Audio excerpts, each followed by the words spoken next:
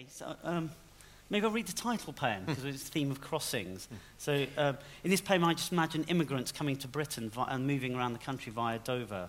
And I want to have a kind of old feel to the language, partly because I see the English language as being a kind of migrant language. It moves around and brings words in. And I've got a quote from Matthew Arnold's Dover Beach as an epigraph, I guess. So, it's so various, so beautiful, so new. And I always take that to be kind of Miranda of Tempest, and maybe he's going back to that newness. And I was partly thinking about newness of my relatives when they came to Britain, this kind of stoicism, this wanting to fit in and cope. Got various kind of odd puns, so proud as in P-R-O-W, apostrophe D, as in of a ship. Anyway, so look, we have coming to Dover.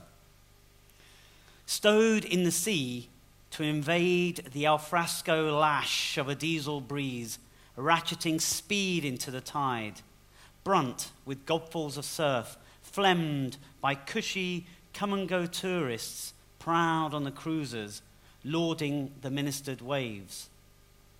Seagull and shoal life, vexing their blarneys upon our huddled camouflage past the vast crumble of scummed cliffs, scramming on mulch, as thunder and bladders, yobbish rain and wind, on our escape, hutched in a Bedford van.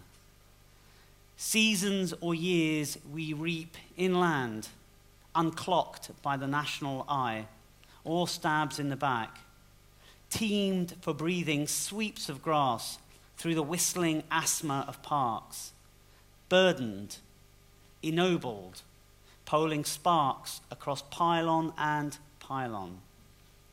Swarms of us grafting in the black, within shot of the moon's spotlight, banking on the miracle of sun to span its rainbow passport us to life. Only then can it be human to hoik ourselves, barefaced for the clear. Imagine my love and I, and our sundry others, blared in the cash of our beeswaxed cars, our crash clothes. Free, we raise our charged glasses over unparasoled tables east, babbling our lingos, flecked by the chalk of Britannia.